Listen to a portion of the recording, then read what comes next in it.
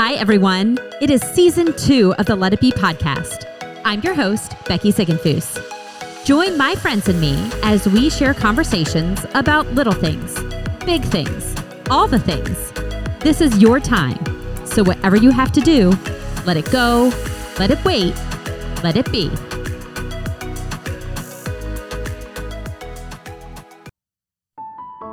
Hi, friends. Welcome to the Let It Be podcast. This is going to be a little bit of a different episode this week, as it is Holy Week. And I thought no better time for us to sit together, to reflect, to celebrate, to remember, and even for some of us to learn what this week is all about. Holy Week is the week that includes all the events that took Jesus to the cross and ends with his defeat of death on Easter Sunday. In this week of reflection and celebration, I didn't think it was appropriate to host an interview with a guest, but rather share my heart around what this week truly means. As most of you know, I grew up in the church, and I remember learning so much about Good Friday, about Palm Sunday, and then of course Easter Sunday, but never really understood all that took place the rest of those days of Holy Week. A few years ago, I learned something about myself that still rises to the surface if I'm not careful. It's the struggle between balance and surrender. And for the last few weeks, as I've desired to be more postured toward the message of Easter, this battle of balance has been robbing me of the joy of surrender. Isn't that the way of the enemy? To overcrowd our schedules, our minds, our hearts.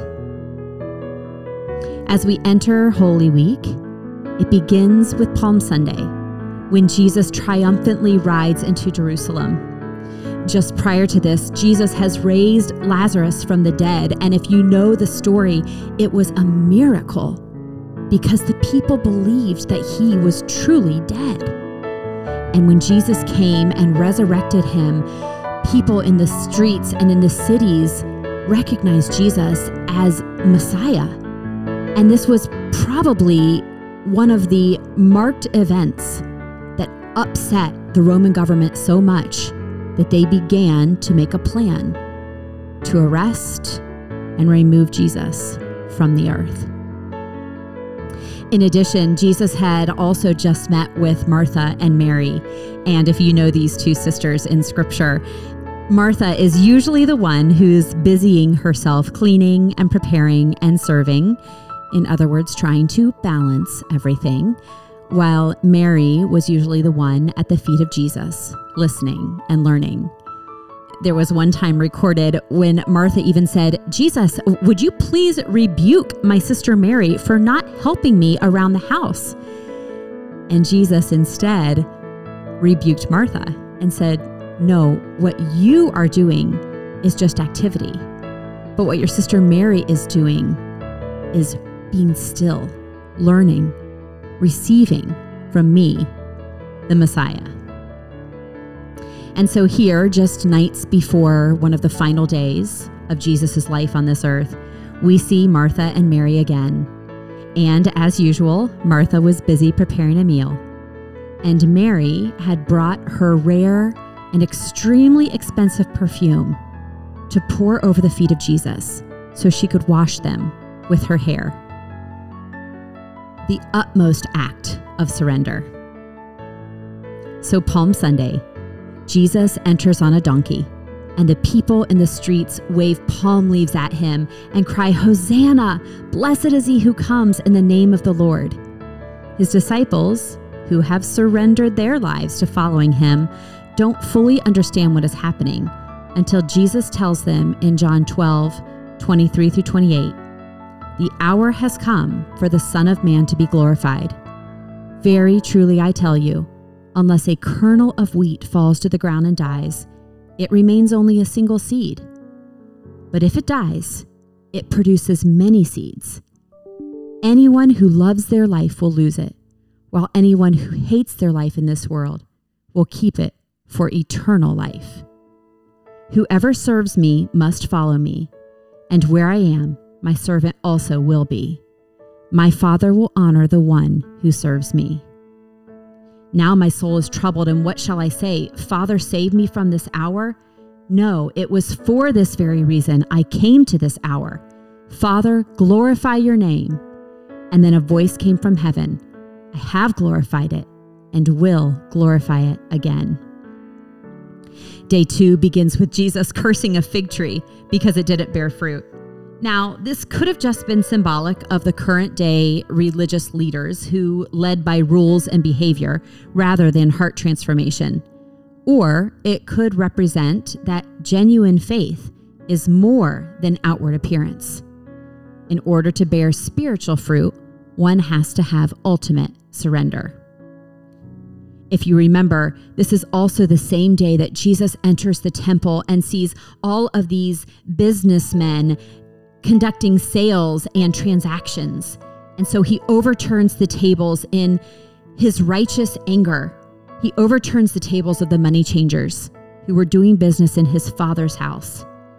And again, I see the tension between balance and surrender. Day 3, likely a day of betrayal. Jesus again passes by the withered fig tree and teaches his disciples about the importance of faith. And later that afternoon, Jesus and the disciples go to the Mount of Olives, where Jesus gives a detailed prophecy of what will come. In Matthew 24, Jesus tells the disciples that there will be wars and nations rising against each other, and famines and earthquakes. Christians will be hated because of the name of Jesus. False prophets will rise and lawlessness will grow. And then Jesus tells them that when they don't expect it, he will return and take up those who have, and here's the word again, surrendered their lives to him. This is likely the day that Judas met with the Sanhedrin, or the government, to plan his betrayal of Jesus. On day 4, Wednesday, Scripture is silent. Many scholars believe that Jesus and his disciples spent this day preparing for the Passover feast. And I just wonder, he's now halfway through the week, knowing what is to come, because Jesus knew why he was sent to this earth. Halfway between being celebrated in the streets with palm leaves and shouts of adoration, to the end of the week, when he would be on a different tree, dying for the sins of the world. Day 5 is often referred to as Maundy Thursday, the day that Jesus meets with his disciples in the upper room for the Last Supper. I remember my childhood best friend's house had this beautiful, very famous painting of Jesus with his disciples sitting at this long rectangular table, having their Last Supper together. Jesus washes the feet of his disciples and demonstrates by example how we are to love each other with servant surrender. This is also the meal out of which communion was born. Luke 22:19-20 says, "And he took the bread, gave thanks, and broke it, and gave it to them, saying, 'This is my body given for you. Do this in remembrance of me.' In the same way, after the supper, he took the cup, saying, 'This cup is the new covenant in my blood, which is poured out for you.'" Jesus, in just a few days, would surrender his body to be broken and his blood to be shed in sacrifice to free all of humanity from sin and death. Knowing what he was about to do, Jesus went alone to the Garden of Gethsemane to pray to his Father. "Father, if you are willing, if there's any other way, take this cup from me. Yet not my will, but yours be done." Surrender. Day 6, Good Friday. I can't even imagine what this day would have been like. Jesus, betrayed by Judas, a trusted disciple, and denied 3 times by Peter, a brother of a friend. Then arrested, spit on, mocked, stripped, humiliated. We've all seen images in movies and art depicting what Jesus' crucifixion might have been like, I don't think we could even imagine how horrific it truly was. It's impossible to comprehend flesh being ripped off his back, exposing muscle and bone, a massive crown of thorns being embedded in his head, nails driven into his wrists and feet, and his body hoisted up on a splintered, rugged, painful cross that violently dropped into the hole dug for it. And in Jesus' final act of ultimate surrender, his very breathing life, he thinks of you, and he thinks of me, and utters his final words, "Father, forgive them, for they do not know what they are doing." And when the work was done, Jesus spoke his last breath. It is finished. What did Saturday look like? Were the streets empty? Were the markets silent? Could you hear cries of people in the streets? Was there fear in the air? A weight of hopelessness? Grief all around? Jesus' body lay in the tomb, while the world wept and wondered. And then Sunday came, and with no fanfare, no smoke, no bright lights, the stone was simply rolled away, and Jesus was alive. Scripture records at least 5 eyewitness accounts of Jesus appearing before his people. He had conquered death once and for all so that we, if we choose, could receive his gift of salvation. The greatest surrenderer in history is our Savior forever. And I'm reminded of my own life, so caught up in the daily obligations, the daily distractions, the daily commitments, the daily emotions, and I return to the struggle. Balance versus surrender. We aren't intended to balance this life. If we could, there would be no need for surrender. There would be no need for Jesus. We can't balance what we need to surrender, and so Jesus asks us just to surrender it all. Our will for his plan, our worry for his peace, our desires for his way, our sin for his grace, our shame for his forgiveness, our minds for his heart. So this Holy Week, what is it that you need to surrender? What is it that I need to surrender?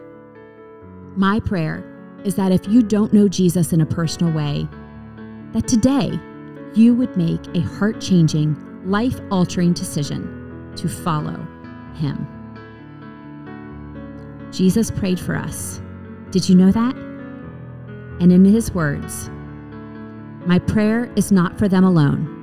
I pray also for those who will believe in me through your message, that all of them may be one, Father, just as you are in me and I am in you.